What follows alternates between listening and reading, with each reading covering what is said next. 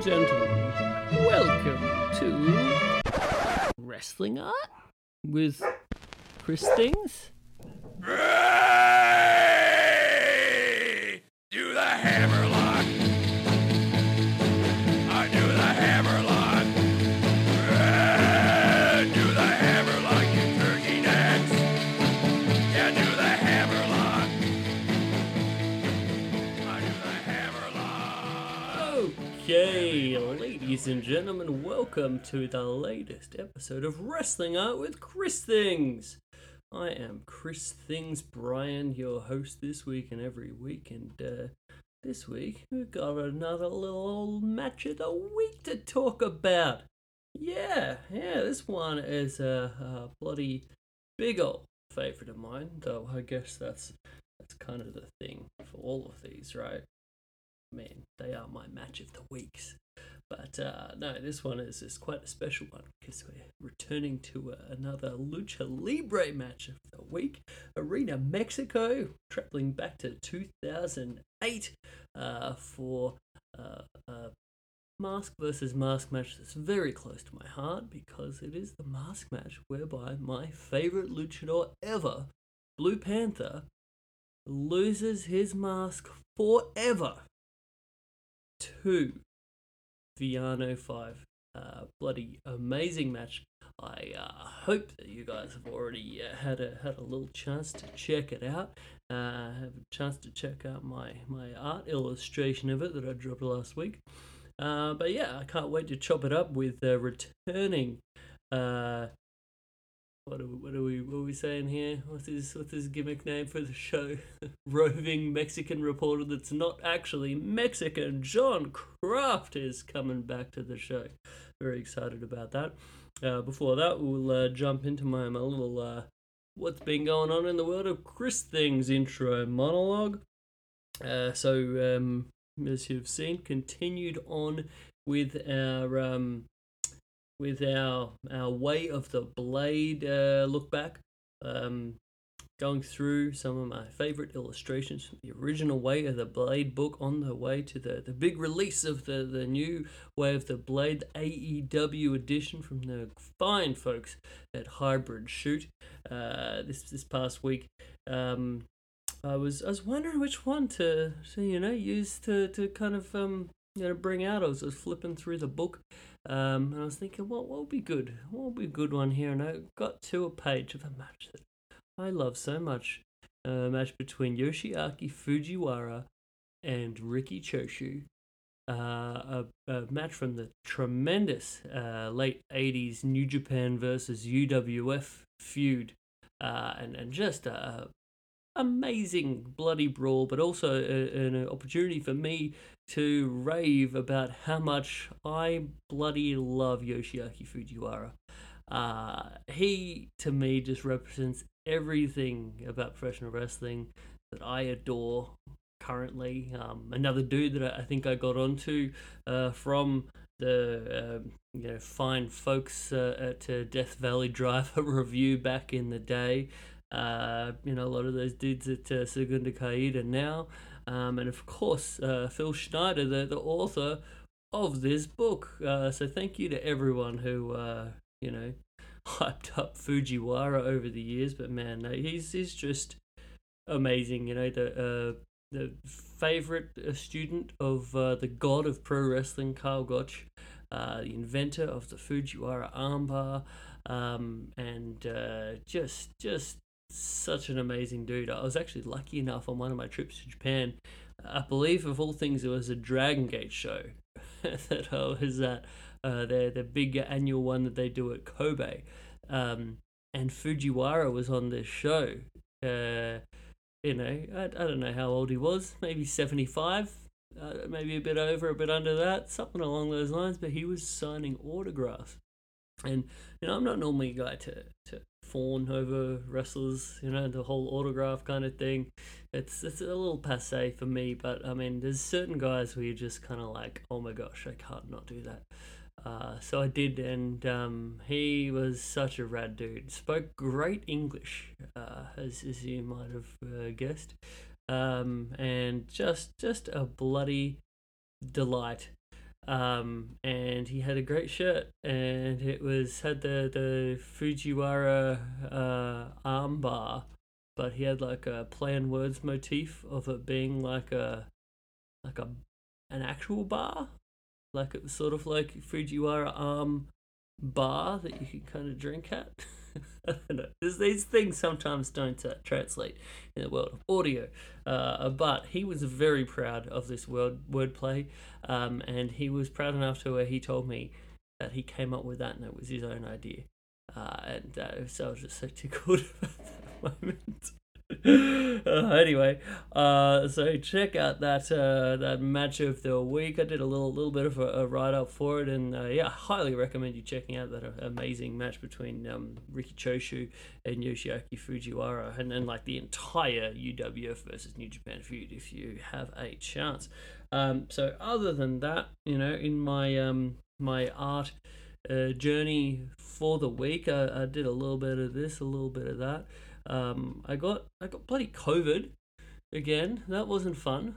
So yeah, I've been dealing with that, and again, sort of not giving myself the excuse of like, oh, you got COVID, so go have a rest kind of thing. I'm like, I'm doing this art thing.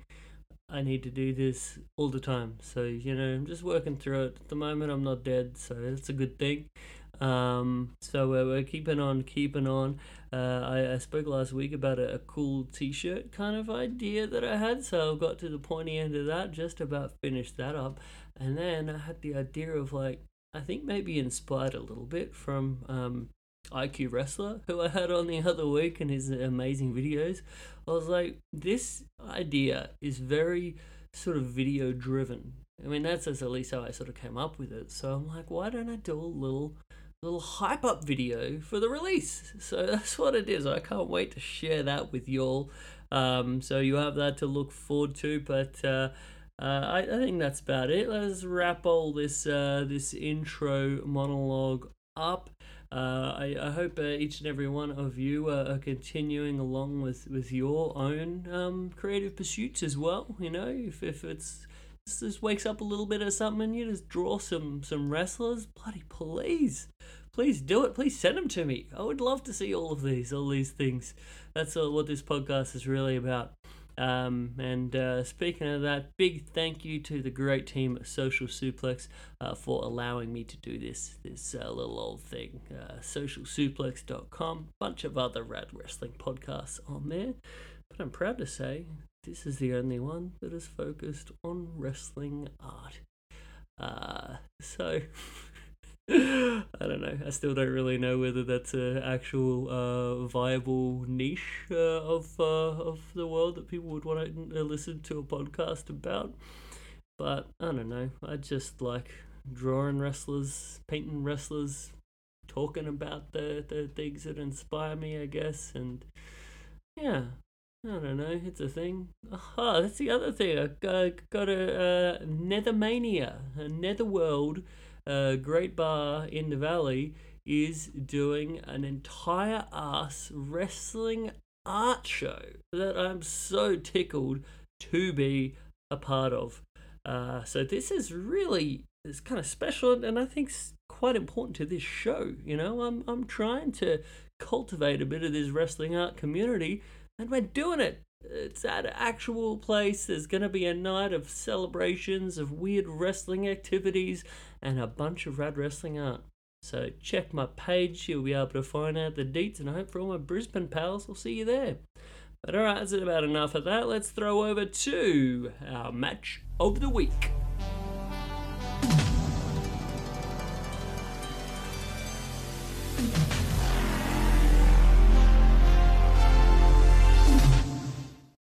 Okay, ladies and gentlemen, we are back with our latest match of the week, this time venturing back to Mexico for, I would say, one of the more authentic Lucha Libre apuestas, mask versus mask matches that you will ever see. This one took place in 2008 between my absolute favourite luchador, Blue Panther, and Villano 5.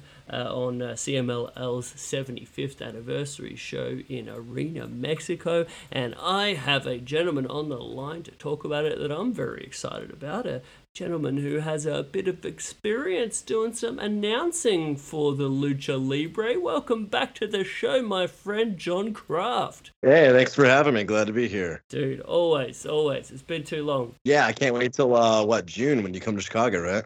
Yeah, dude, that's the plan. So we'll get the deets of that sorted out. But I am so looking forward to that, my dude. How is general life treating you these days, dude? Life's good. You know, we're not on a wrestling and art podcast to talk about work, but work's been going well. Nice. My personal relationship that I referenced last time I was on the podcast is going excellent. Amazing. Maricela, as everybody knows, I'm the roving Mexican reporter that's not actually Mexican, but is coincidentally dating a Mexican.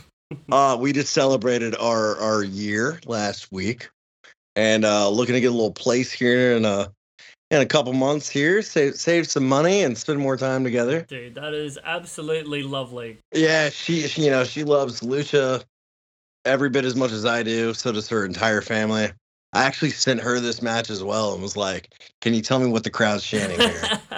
And so she gave me a couple notes that I'll chime in with as well. Dude, I'm so excited about this. Oh yeah, I can't wait for you to meet her, man. Like she is right up our alley. Or excuse me, our Cajon. I'm mostly, I think, just happy that you're happy and things are going well, man. But yeah, I would absolutely be delighted to get to meet her and get all caught up. It's been how long now? Going on 2 years since we've seen one another in person. WrestleMania Dallas in the before times. Yeah, man. Things are going great. I spent the last year at my company here. I'm expecting to hear tomorrow if I get an internal promotion or if I'm going to take an external role. Either way, should be making a hefty bit more in the next 2-3 months. Excellent. So that's always good, man. Chicago's fantastic. There's so much wrestling here. Like, you want to support the locals, you want to support the indies, and of course you want to actually spend the money to go to the shows you want to go to. Mm-hmm. And there's so many shows here that, I mean, I can't even afford them all. Not even if I could afford them, I don't even have time. Like, I think, so this Saturday I'm going to go to Ruthless Pro Wrestling, which is kind of like a deathmatch startup out in the Midwest. Right. They've been running out of Chicago lately. ICW is coming back in May. New Japan is coming with the Windy City Rumble. Let's just call it the Rumble. So it's like a New Japan show here. Dude, that show in particular, that looks pretty crazy loaded. And yeah. I think the thing with New Japan for a while was like they do these shows stateside like a lot more frequently than they had in the past. The cards wouldn't really be that stellar. There wouldn't be really anything to go out of your way to see. And their crowds were kind of waning on them, you know? And then now, I think they've gotten the message, okay, people want less frequent shows, but load these fuckers up. And that's what they're doing. Yeah, I think it's got a lot to do with the working relationship, you know? Like, I think New Japan wanted to be good with their working relationships in the States that led to this expansion. But at the same point, I'm Chicago, so if you live in Iowa or Montana or whatever, I'm sorry, but I'm speaking as a Chicagoan now.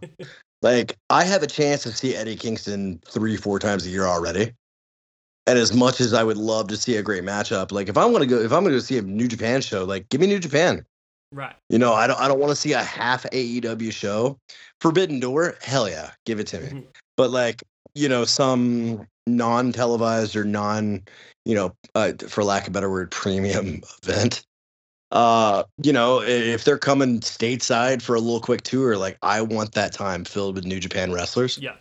Also, MLW is gonna do. You know, they brought that Aztec Underground, like Lucha Underground Reborn. Yeah. They're coming to Chicago as well. Tickets are $10. They're back at Cicero Stadium? Back at Cicero Stadium where I saw Speedball and Will Ospreay. Yeah. So there's so much good wrestling here. That always looks like such a cool venue, man. Yeah, I mean... I think those kind of more intimate ones are really always better to me than your big, cavernous arena kind of situations. Yeah, it gets a bad rap, I think, maybe because of the part of town, or more importantly, how far it is to commute to that for a lot of people that, a lot of wrestling fans live on the north side of Chicago. And, south side, fuck the reputation of Chicago, it doesn't matter. But, like, so south side has you're the same telling me that reputation, you but- go to the show at Cicero, you're not actually gonna get shot to death? Is that what you're telling me? Well, you're talking to a guy that was born in Memphis, lived amongst the street people in Denver, and goes to Tijuana. So no, I really don't care. Having said that, it is a fantastic venue. I mean, if you want the $10 seats, like every seat's a riser, stadium style. Oh, that's my preference anyway. Yeah. Why would you want to be anything further than 10 rows back on the floor? You might as well be on the risers, right? Yeah. Oh, dude, take it back to like anything worse than like third row for me. If you're on the floor, put me straight in those risers or balcony or whatever. And if you're third row in the risers, if you're a skilled enthusiast, you could hawk a loogie into the ring. Like, you're not far away. You could dip a $1 note in some beer and hock that in the ring. Yeah. This is America. We have folding paper money and not that plasticky Euro shit. Absolutely. We still have that bullshit here in Australia, man. The plastic stuff. It ain't no tips gonna be thrown in a wrestling ring unless you're pelting a motherfucker with some gold coins. You also have to tape it to a paper airplane. Yeah. Yeah, no, but Chicago's been great. Like, I'm constantly floated with shows coming up in 2 months that I'm spending money on. I will tell you, excuse me, I'm getting over a little cough here. I will tell you that Ruthless Pro Wrestling, look them up. I'm not here to, talk drama or anything like that, but ICW has kind of burned some bridges over the last couple of years in general, Right. including at Berwyn Eagles. Oh shit. Which is the old wrestling hall out here before everybody went to Logan Square. Mm-hmm. And they are invited back. I won't say the stipulations. It doesn't matter. That's just not what we're here to talk about. But in the absence where the owner of the venue is really mad at Danny from ICW. Danny DeMonte, right? Started. Yeah, that's correct. Ruthless Pro Wrestling has really stepped in. And look up the animosity card. I'll let me see if I can pull it up right now. But basically, the headliner is Hoodfoot versus Atticus Kogar. Otis will be there as well. Dr. Redacted, like, they are taking on a deathmatch supercard. It might be the best card of a deathmatch I've ever seen. Wow. There are three matches I can't pick between about which I'm most excited about. Mm-hmm. And Cruel will be there. Who doesn't like Cruel? Ooh. Yeah, it should be a really, really good time. Mike Krul? What's that? The early 2000s indie wrestler Mike Krul? Is that who you're talking about? No. Cruel the Monstrosity. Oh, okay. The big white man with the skeleton mask. Okay, I clearly am not up on my contemporary deathmatch stuff. Yeah, he wrestles in MLW a lot. I think under a slightly different name. Right. But Cruel is Krule. Definitely check him out. Fantastic guy when he's not trying to murder you.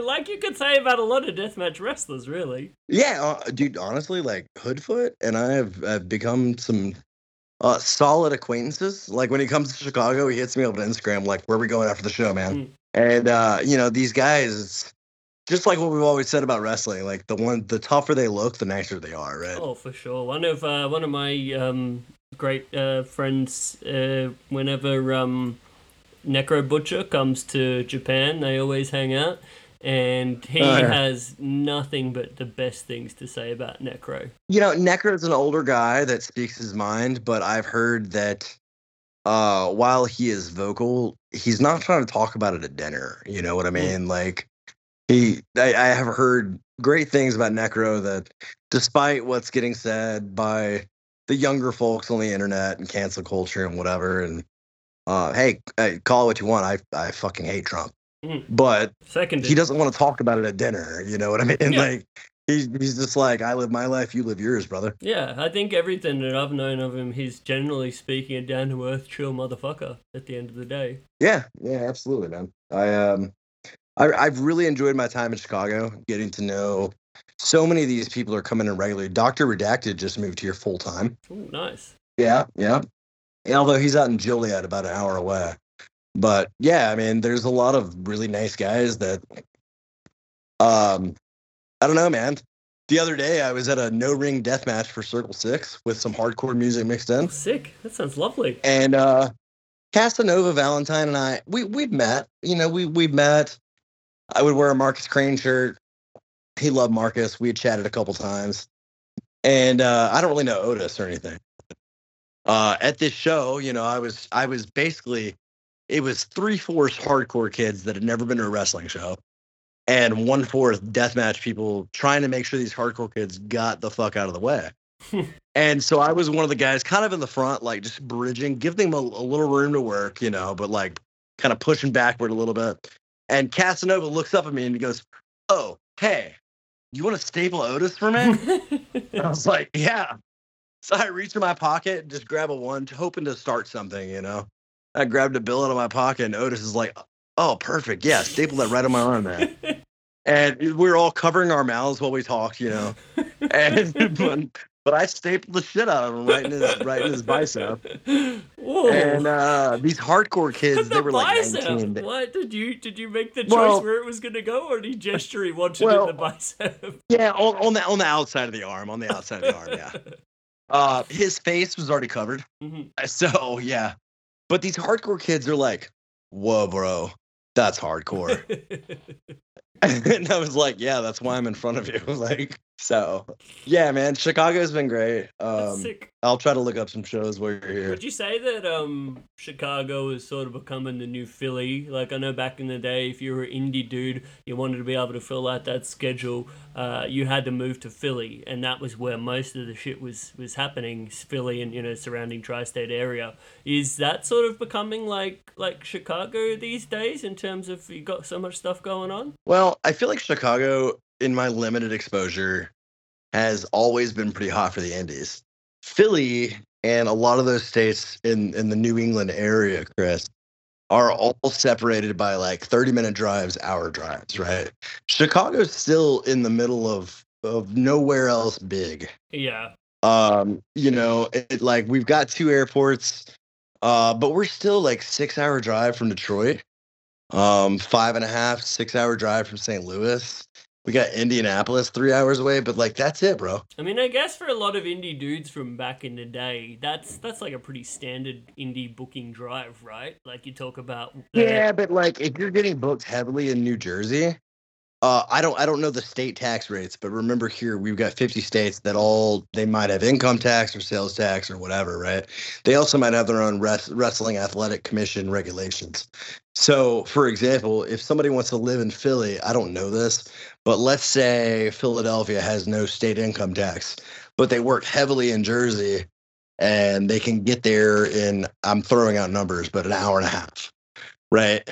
That's going to be a different market and a different scene than living in Chicago, where we've got plenty of indies, but also 2 great airports where you're flying out a lot. So I think if you're on the car circuit still, like a lot of people that live in the Northeast, Philly, Jersey, New York City, you know, they can hop in a car and be anywhere in 2 hours. Yeah. And I don't think Chicago offers that. True. But I do think Chicago's been hot for a while. Yeah, nice, man. I definitely be stoked to get to see a bit more of it, especially the indie side of it, in person when I'm next over. I mean, you know how much I fucking love Chicago. I'm really becoming a fan. And you'll be here in the summer. Oh man. Yeah. Oh man, I'm very stoked. I cannot contain my excitement for get like a proper like what are those motherfuckers? It's like a Chicago Italian sub kind of goodness with the Italian beef sandwich. Yeah, Italian beef. That's it. The Portillo's, yeah. Oh, all about it. And I do love me some deep dish pizza. Oh, that's where you fucked up. Chicago is lesser known for a more superior pizza style called tavern style. I am and familiar tavern with style this. is like thin crust, but it's cracker thin, and it gives a nice crunch, and it allows you to taste more of the toppings. And I think a deep dish, honestly, in my eyes and a lot of people's eyes, and this is before I lived in Chicago. Like, it's not even fucking pizza, bro. It's lasagna. It's You lasagna. are talking. You sounded like a New Yorker, dude. I'm passionate about my pizza and all foods. You like your coffee? I like my food. I like my calories. Yeah, that's a good way to be, man. I love some good food as well. Life's too short to be worrying about carbs and shit, you know? Yeah, and by the way, for all of our listeners talking about, our love for coffee and food, Chris was supposed to call me about 45 minutes ago, but on the way to getting his podcast microphone and everything set up, he stopped by 3 coffee shops on the way. Hey, I actually have a filter coffee situation at home here. I did go and get some fresh beans this morning, but I'm enjoying a nice drip at home. But I get where you're going there. Wouldn't be that out of the ordinary. Oh yeah, if it takes 2 hours to get from Los Angeles to Reseda, California, it'll take 3.5 hours as we stop the Uber at 3 coffee shops. Oh yeah, I mean anyone that knows if they've traveled with me, part of the experience is going 40. I did have to learn to accept it. 45 minutes out of your way to go to like a hipster Or coffee $7 joint. coffee shop. Yeah. I did have to learn to really appreciate that about you. I appreciate. So I say it with love. I appreciate the patience that you have for it, man. Bro, you've been patient with me, so. Yeah. Well, let's talk some Lucha Yeah, Libre. dude, let's jump into it. So back to it. Again, this is a match, like it's a little bit of setting it up kind of thing. So I've been watching CMLL for a bit of a while. Big shout out to Cubs fan, Lucha Blog. An amazing resource that I think really escalated my sort of knowledge of Lucha Libre, while also sort of like being like, hey, welcome into this weird kind of club, especially for all non-Spanish speaking people. This is coverage, this is insight, this is giving you a bit of backstory, that kind of stuff. So that was a big part of my kind of getting into it and keeping up with it. And I remember back in the day watching this match at the time and going into it. Everyone was looking at it. So again, this match, Blue Panther versus Villano 5, was at the big CMLL anniversary show. Going into it, Panther was just at that stage of having almost like, like an Atlantis level kind of mask. Like one of those iconic masks that you're just like, this dude is never going to lose his mask. It's going to be one of those like most valuable masks in Lucha Libre that are just never going to be dropped. And Villano 5, one of the famous Villano family, was coming into CMLL for this match. Everyone's like, all right, he's, kind of getting a bit older. He's quite beaten up. He's, been working, I can tell he's hurting, so he's clearly here to cash out, drop that mask, get a big payday, and then, we move on to the next thing. But I think this may have been one of the biggest upset mask matches that I have ever seen. So a lot of the talk back then when this match happened, more so than the actual quality of the match, everyone was just talking about the what the fuck element of it. So I was so pleasantly surprised when I rewatched this last week and just realized, hey, after you get past that obvious shock, this is just such a fucking sick match. I mean, what did you think? Tell me your initial perceptions.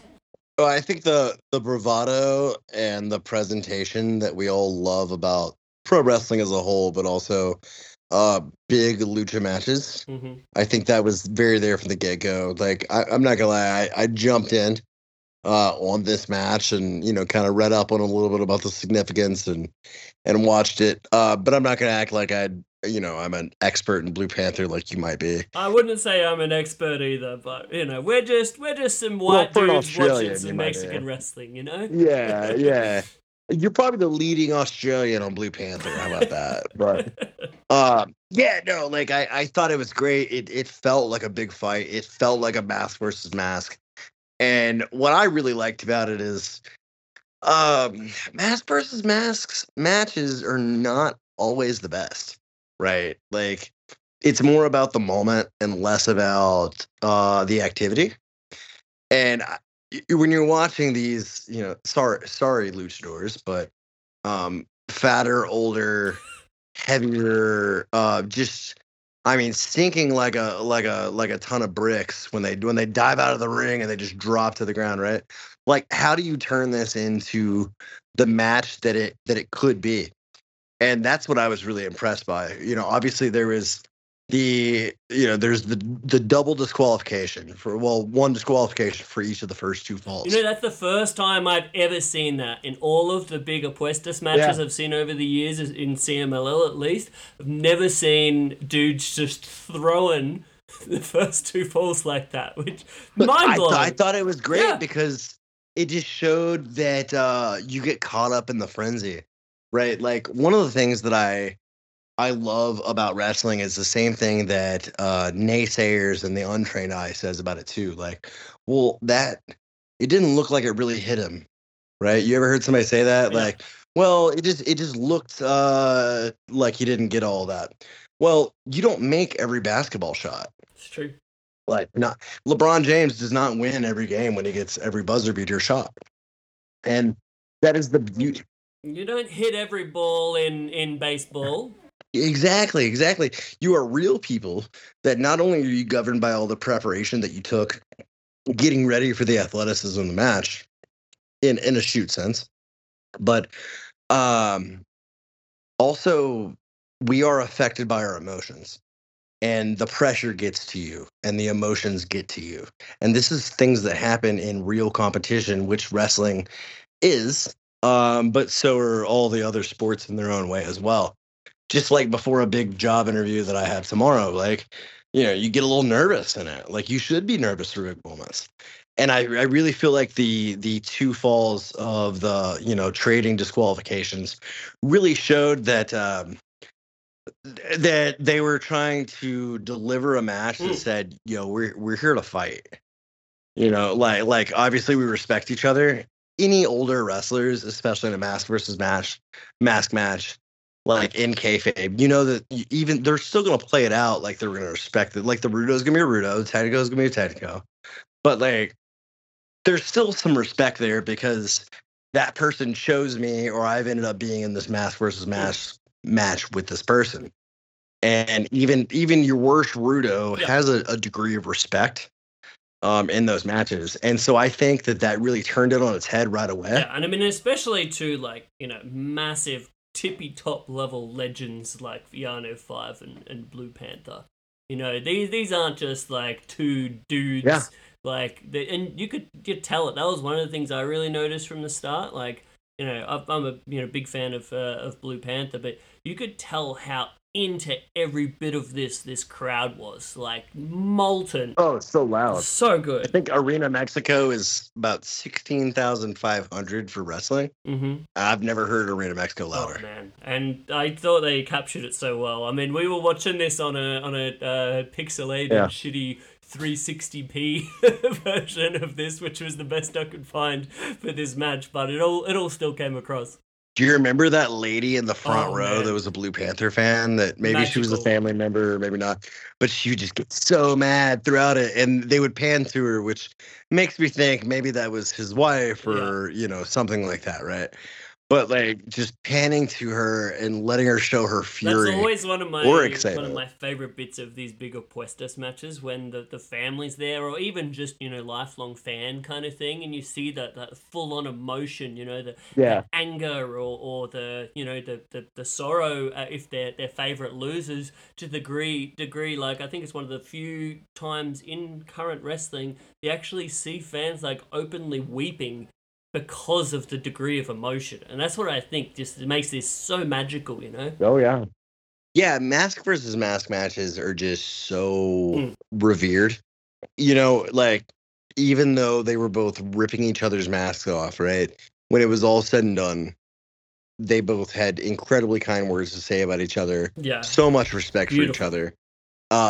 Because it is a competitive sport or sport-like atmosphere, right? And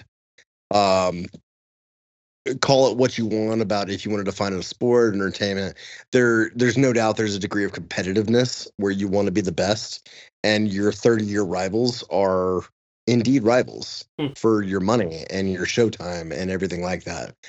And they really did a good job of framing that before the match, during the match, and when it was over, giving them their moment to express their own adoration for each other. Yeah, and I think a big part of it too is like if you are the opponent for the dude you're working is losing his mask, you know that you are a huge part of his career.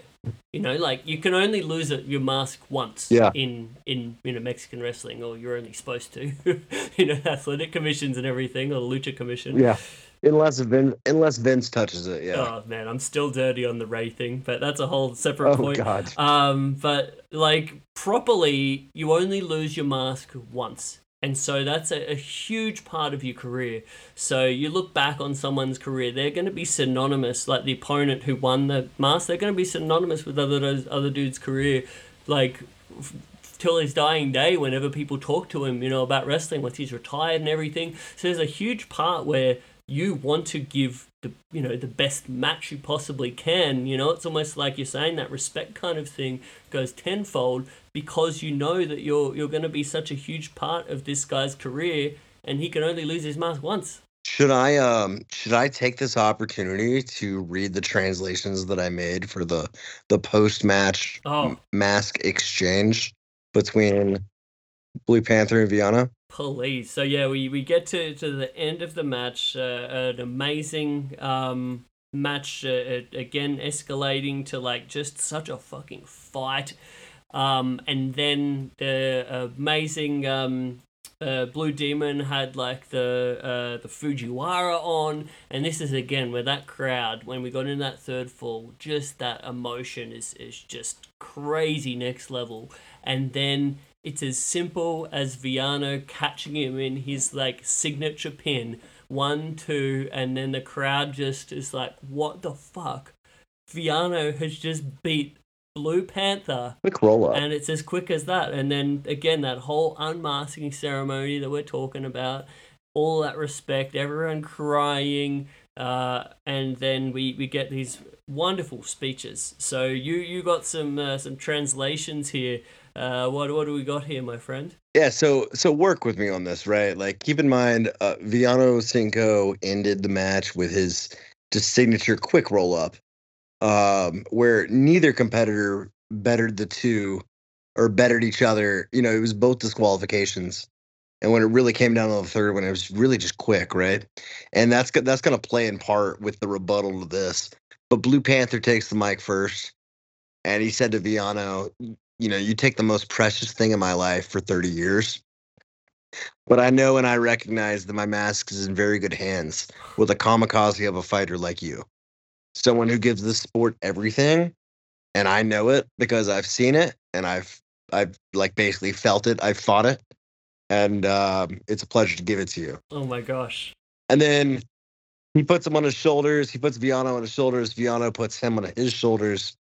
And then Villano grabs the mask and says, and to any Spanish speakers in Australia or the other 5 people around the world that are listening, if I'm wrong, I'm sorry. But as far as I know, Villano said, I want to say it publicly because this audience, as much as you and I know it, like we owe this audience the same respect that we've showed each other all of our lives in this moment, from all of our performances. You came to CMLL. You're an excellent, very great fighter in every sense of the word. And you could have defeated me because I know everything you do perfectly well. But the question is not who's the best wrestler ever between us. The fact is I'm not the best wrestler over you. Tonight I won, right?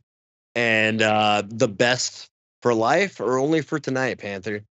My respect and admiration to you and good luck to you. Oh my gosh.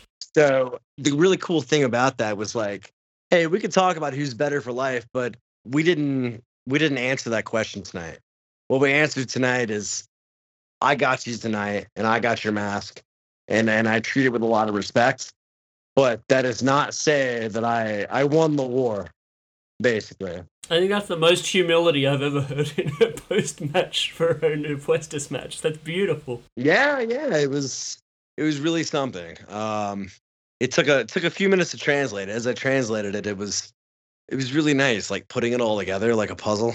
Oh, Yeah, some of this was like loosely translated, but that seems to be what I got out of it. that sounds pretty legit to me, man. I love that because I watched it and obviously didn't have any translation, so I will watch a lot of the post match kind of like promos and stuff because they are definitely a big part of lucha as well.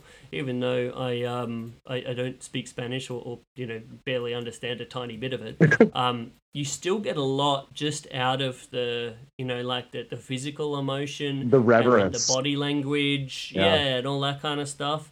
So I always watch it, and I watched it here. Didn't really know what they were saying, but it's so cool to actually get a little translation there. And I'm not gonna lie, like I wanted to do it out of like a passion project, but throughout it, there were a couple parts I really couldn't get. Maritella was already asleep. Mm. So I rewound it and then I loaded up Google Translate and pressed the microphone button Oh, cool. and pressed and held it right next to the TV. And I would recommend that you do that if you really need it for a certain segment. And it really helps get some of the tougher words out or put sentences together. That's cool. Yeah. So this episode is sponsored by Google. Yeah, good job, Google. It's probably a bit better than YouTube has like a auto translate to text function. Oh, That yeah. is probably, I want to say, maybe you'll get about 10% of accuracy of what it's translating. Not great. But yeah, man, I really love this match, and especially the post match, and that was a tricky part for me when I was going through watching this match again. I normally talk a bit about sort of where I'm watching for the visual that I'm gonna use for the illustration in question. And this one, there were a few really great moments through the match. Those like incredible. Just some of the greatest tope suicidas I've ever seen in my life. Like the fucking force that like Blue Panther hit those with, that was like up there with like fucking Austin Aries or like King Cuerno or Eodel Fantasma for our Mexican CMLL fans, of some of the best topes I've ever seen. But these were absolutely incredible. And then obviously the big moment of the match being where one of them drove Villano so hard the back of his head into those seats in the front row that it opened up this massive gash in the back of his head where the whole back of his mask like pulled with blood, and then that became a big story for the rest of the match too. But yeah, so then there was the Fujiwara that I was talking about before. That was like, I took a bunch of reference pictures of that, thinking that was going to be the moment. And then I was watching this post-match, and that, you can't top that. That bit where he's actually handing him the mask while he's sitting on the top rope. I just thought that was such a beautiful moment, and that works so well with this translation you just gave us. Yeah, well, I'm glad I could help. I always think it's really interesting how mask versus match or mask versus mask, the heel's really healing it up. The face is obviously trying to do it. However it turns out, it's how it turns out. But once it's over, there's a lot of reverence, and so I just wanted to shed light on that. Yeah, it's so sick. I mean, at the end of the day, it's that's the beauty of sports, right? Like, you can have a longtime rival, but at the end of the day, you would have their back before some outsider. Yeah, for sure. Yeah, I really like that. Another key part of the match that I wanted to get your thoughts on while I got you here. Have you heard much of the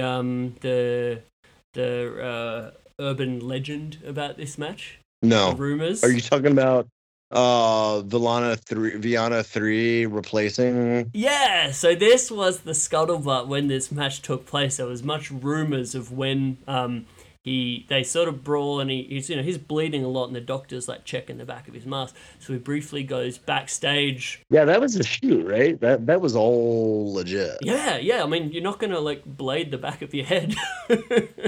Yeah. But so he goes backstage briefly between falls, comes back out, and then the rumor was that it was actually his brother who came out replacing him for that final fall where they, really went ham. No, that would never work. And that would never work because then it's his brother revealing the mask that defeats the whole purpose. Yeah. I feel like a luchador would die in the ring before he let that happen. Yeah, for sure. I agree. And I think, the reason why Plus he the additional blood. Yeah, I mean, I guess you could wear the other guy puts on the same mask that's, has the blood stain from earlier, but I don't think that's the case. It wasn't that way when he came out. No. When he came out, the extra mask was clean. Yeah. True. So I think we can put that rumor to bed. Disappearing.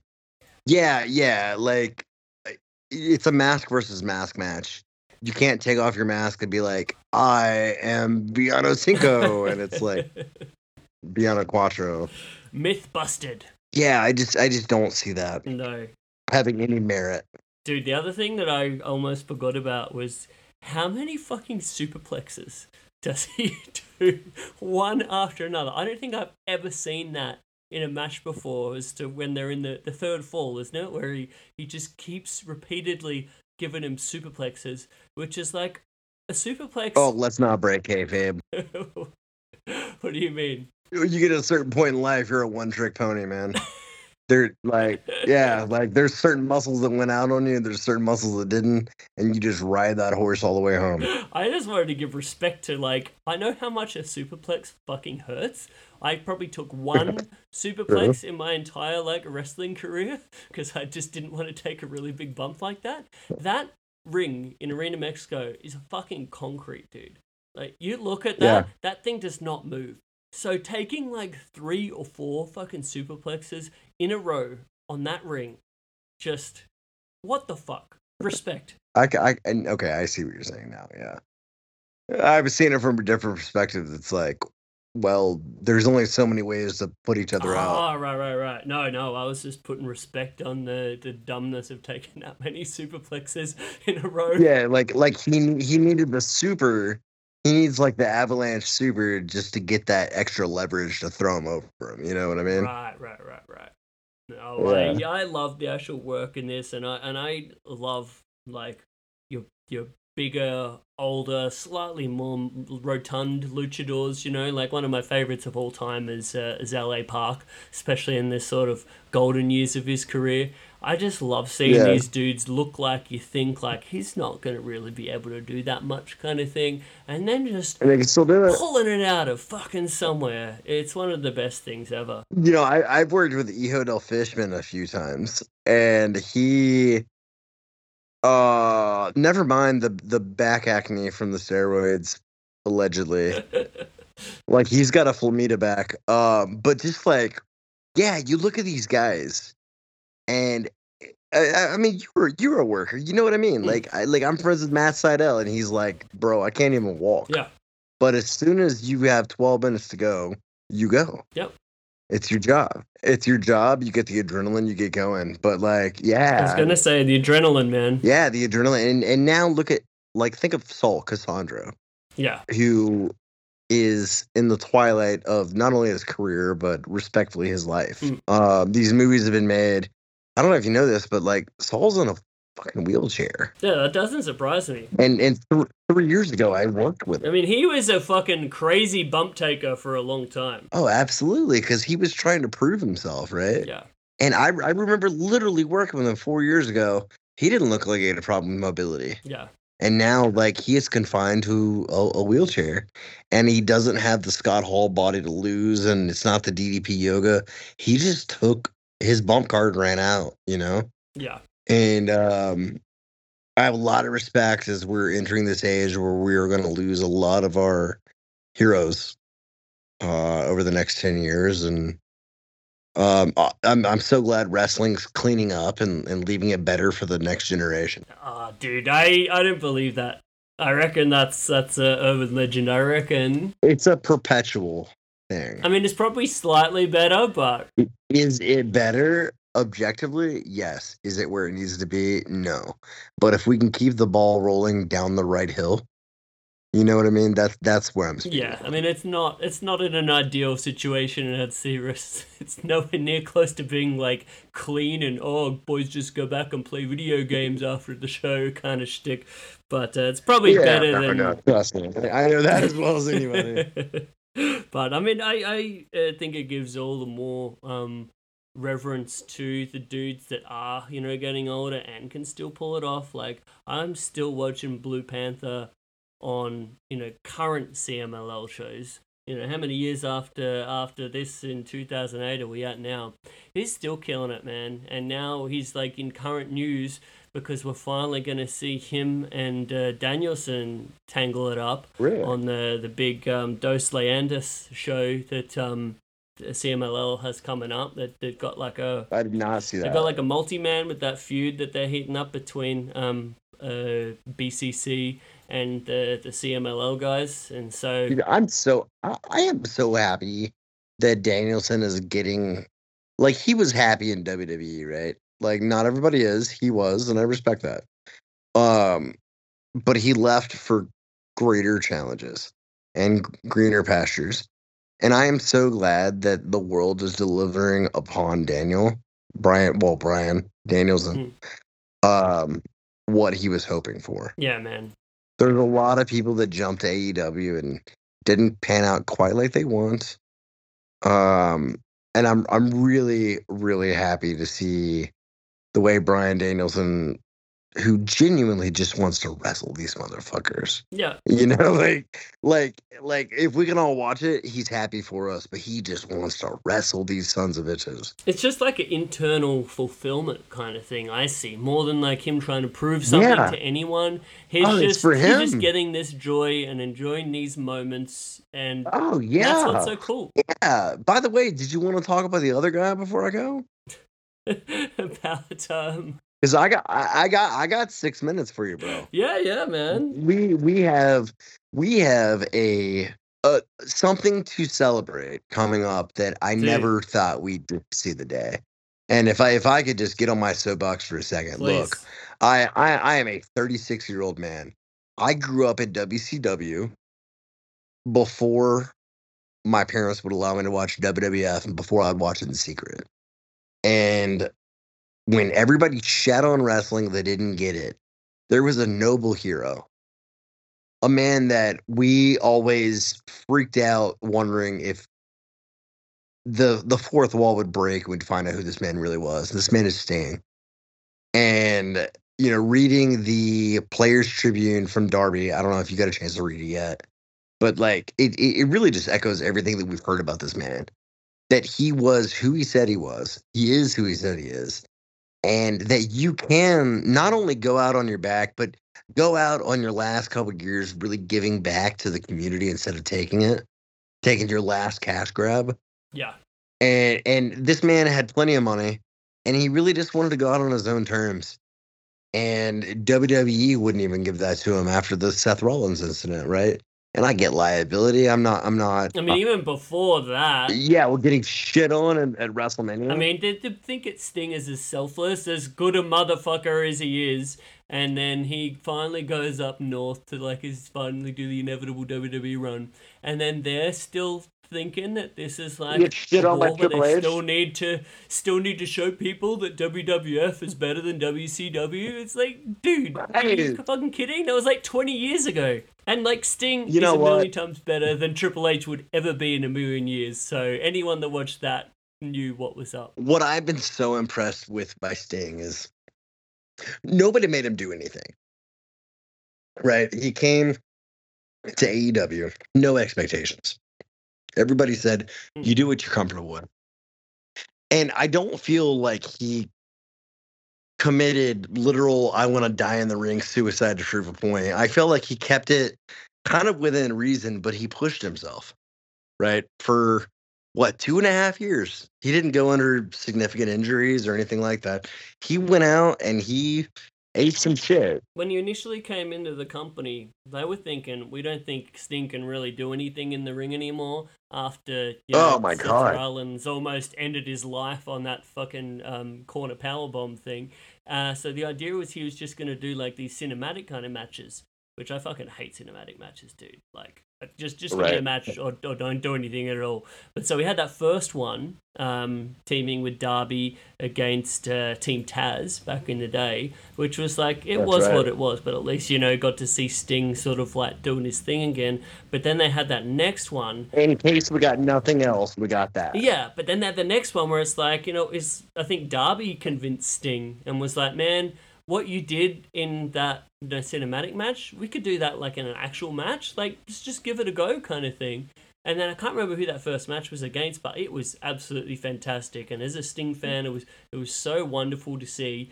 And see him doing all that again, and then he's just gone from strength. Take a real bump. Yeah, and he's gone from strength to strength since then. Man, I'm such a big Sting fan too. Any of that talk of like, Undertaker or Sting, it's like, come on, man. Sting clears Undertaker out. No, man, I feel like all of our heroes are besmirched. Hate to use that word, but besmirched by something they did in their lives.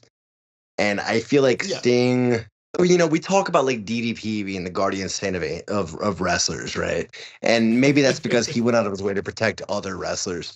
But Sting was just the angel in wrestling. Call him a dark angel with the crow or whatever you want, but he wasn't always the crow. He just likes funny paint, And the fact is Sting never once got in trouble.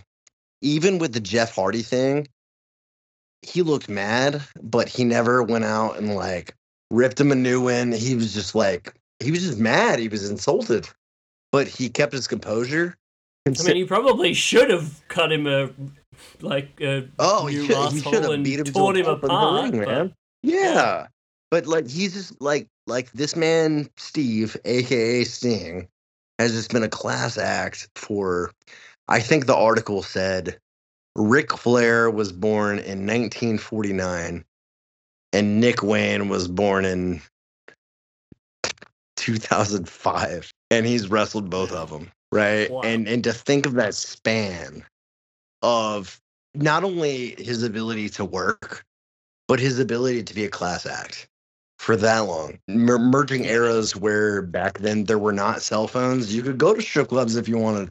He went about that life, and everybody knew it just through dirt sheets and other wrestlers' shoot interviews. Now we live in a world where everything gets caught on camera. You can't go to the gym or whatever, every behavior. And he's just the most gracious, or he's invisible.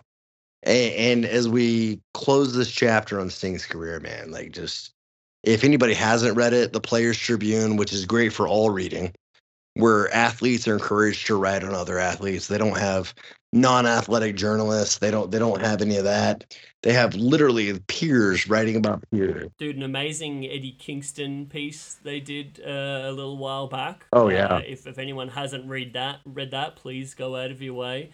But yeah, I haven't finished this Sting one. I was like halfway through it when we started this call. But what I read so far, absolutely wonderful. It was a 4-minute read, everybody. I got 2 minutes in. For Chris, it was a 9-minute read, but for everybody else, it was a 4-minute read because he had to stop at 2 coffee shops. Yeah, but man, I'm honestly sad going into the Sting retirement on Sunday.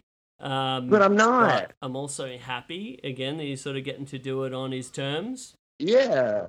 Like this man. Like I'm just sad it has to come to an end. Didn't come back for a final match. He came back for a final 2.5-year run. And it was a fantastic run. Yeah, he absolutely killed it. And I've been so happy about this partnership with Darby. I think they just became the greatest odd bedfellows pairing that you could possibly imagine.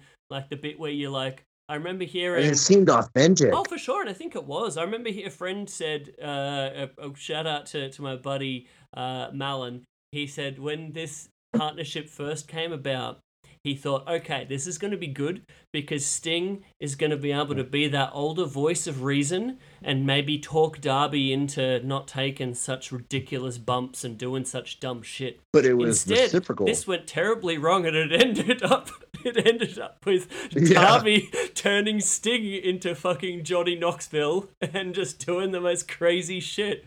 It was just wonderful. I loved every moment. Yeah, man. That's the best thing about wrestling is I said it. I was a longtime Undertaker fan, right? And I had the pleasure of seeing what I call Undertaker's true retirement match at WrestleMania Orlando, Right. um, against Roman Reigns, where he descended into the depths of hell before any cinematic shit, Mm. before any Saudi Arabia shit. And as somebody, like, the coolest thing about wrestling is when we watch Game of Thrones or Lost or whatever, at best, you got a solid 10 years of your life invested in a show. Usually like 7 or 8, right? Mm. Like when you watch The Office or when you watch, Game of Thrones, I think was 8 seasons, right? And I didn't watch it, but I know a lot of people loved it. And when you watch wrestling, you watch somebody that odds are started when you were a child, where it means like the equivalent of Santa Claus, like this mythical, unbelievable, fantastic person that you can either look up to or fear or just revere in some kind of way. But when you watch them play out their character over 30 years, not only do you watch the character development for 30 years, but you as a receiver adapt. Like as a grown man, when I watched Undertaker's closing chapters, I was seeing a man that was playing office politics in front of our lives. I don't mean that in a bad way. I just mean like I saw a real man working a real job 10 years past when he thought he wanted to retire because he really wanted to protect a legacy for his children, long past the legacy of his character. And that's something I can relate to with inflating housing costs and things like that, right? Like, Mm. if I could work an extra 10 years and sully my name, would I do it for the betterment of my family? And so my evolution of appreciating this character evolved with the character from a child that looked up with wonder to an adult that said, hey, I could see why he went one more match, even though it wasn't that good. And Sting somehow surpassed all of that. Mm. Like there was no downfall of he's doing it for his family, even though it sucks. Like he absolutely crushed it. And he took it back on his own terms. Like there was no point where he was just taking a check, just clearly couldn't Yeah. do it anymore, but he needed the Yeah. money, that Nobody kind of thing. said, all right, time. Nobody ever said, all right, Sting, it's time to hang it up. Right? Mm. Like that, like I don't think anybody said that in the 2.5 year run. Was there any internet talk about that? Which fuck the internet, but did they say that? Like I didn't hear it. I mean, only some bad faith assholes, but like I remember I went to the Wembley show, right? Like the biggest AEW show of all time. Oh yeah. I was there in person, and to me, honestly, as much as I thought Punk and Joe was like absolutely fantastic as a match, and it just probably the best actual match of the show. You wanted to see Sting. But the one that I got the most joy out of, dude, like on that whole show, was getting to see Sting. And I thought that match was so perfect, getting to see him fucking come out to Metallica again for the first time since WCW. Dude, I got so much joy from that. And actually getting to see Sting wrestle in person was something that I'll never forget. Yo, I gotta admit, in these closing thoughts about Sting, I just gotta say, I hated my time working at Pro Wrestling Tees.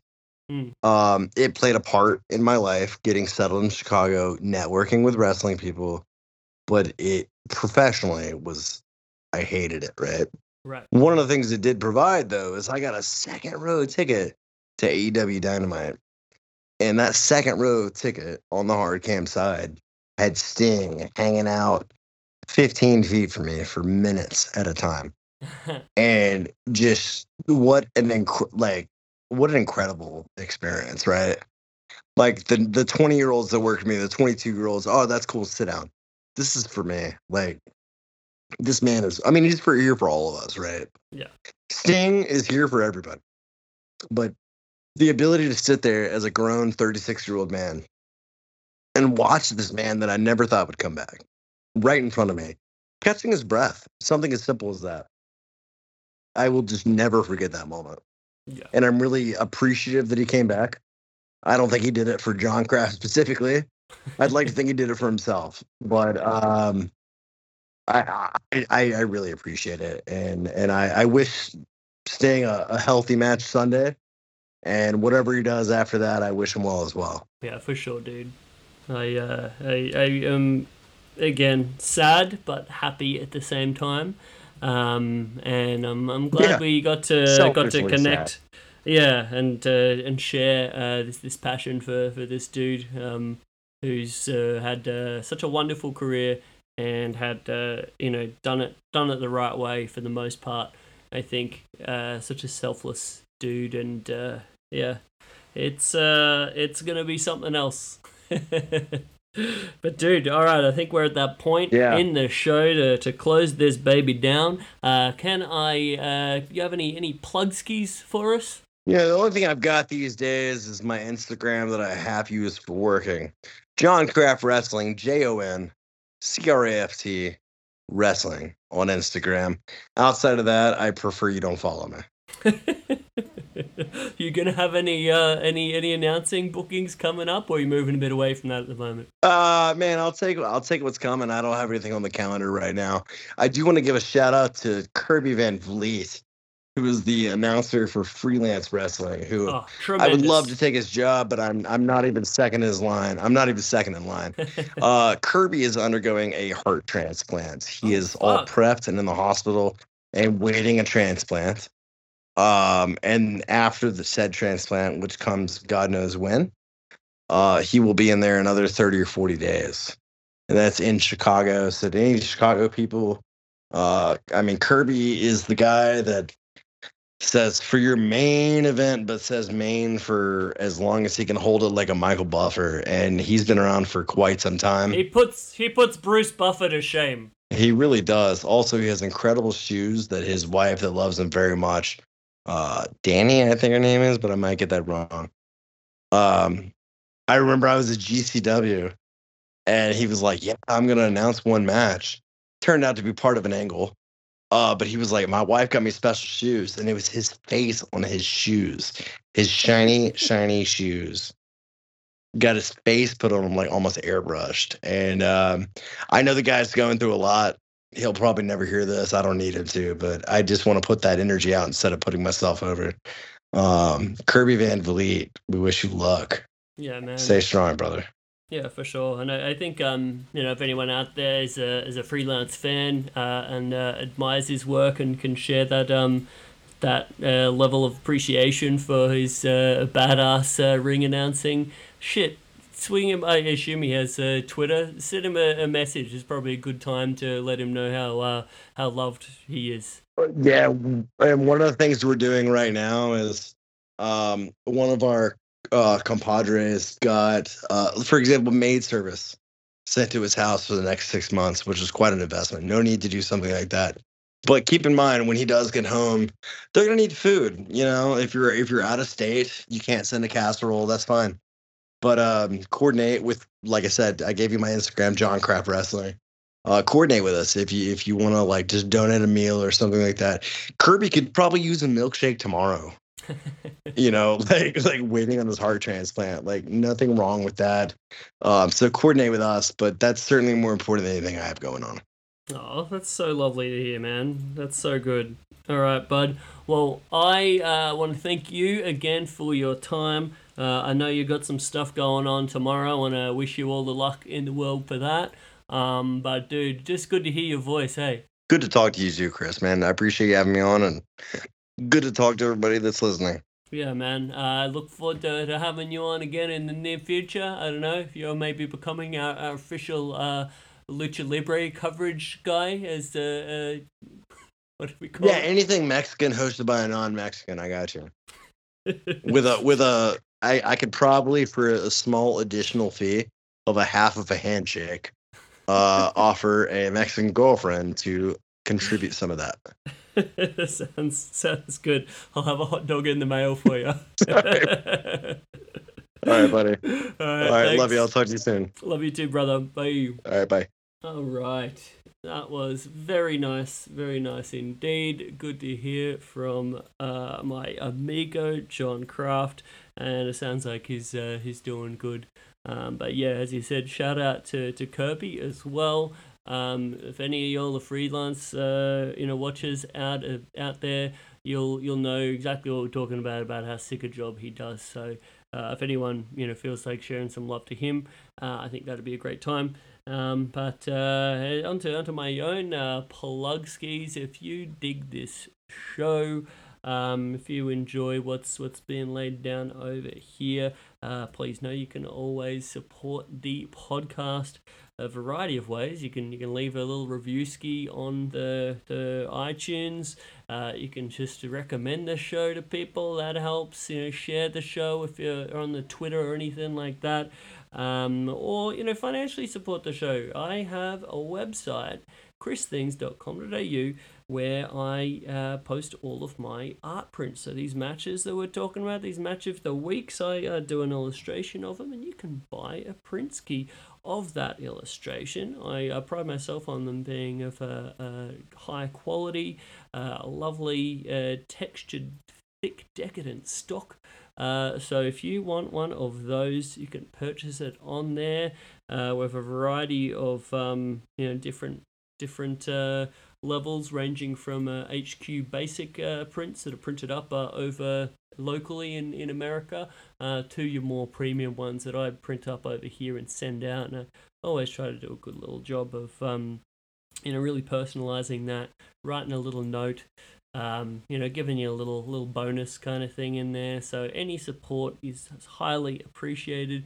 You can also follow me at Chris Things on the Instagram, Chris Things on the Twitter. And yeah, especially in the Instagram, you'll be able to keep up with all of the different art shenanigans that I got going on. But I just want to say a big old thank you to y'all for supporting in any way that you can. Every bit is very much appreciated. Keep this this thing rolling on. All right. Well, thank you everyone, and I'll catch you all later. See ya.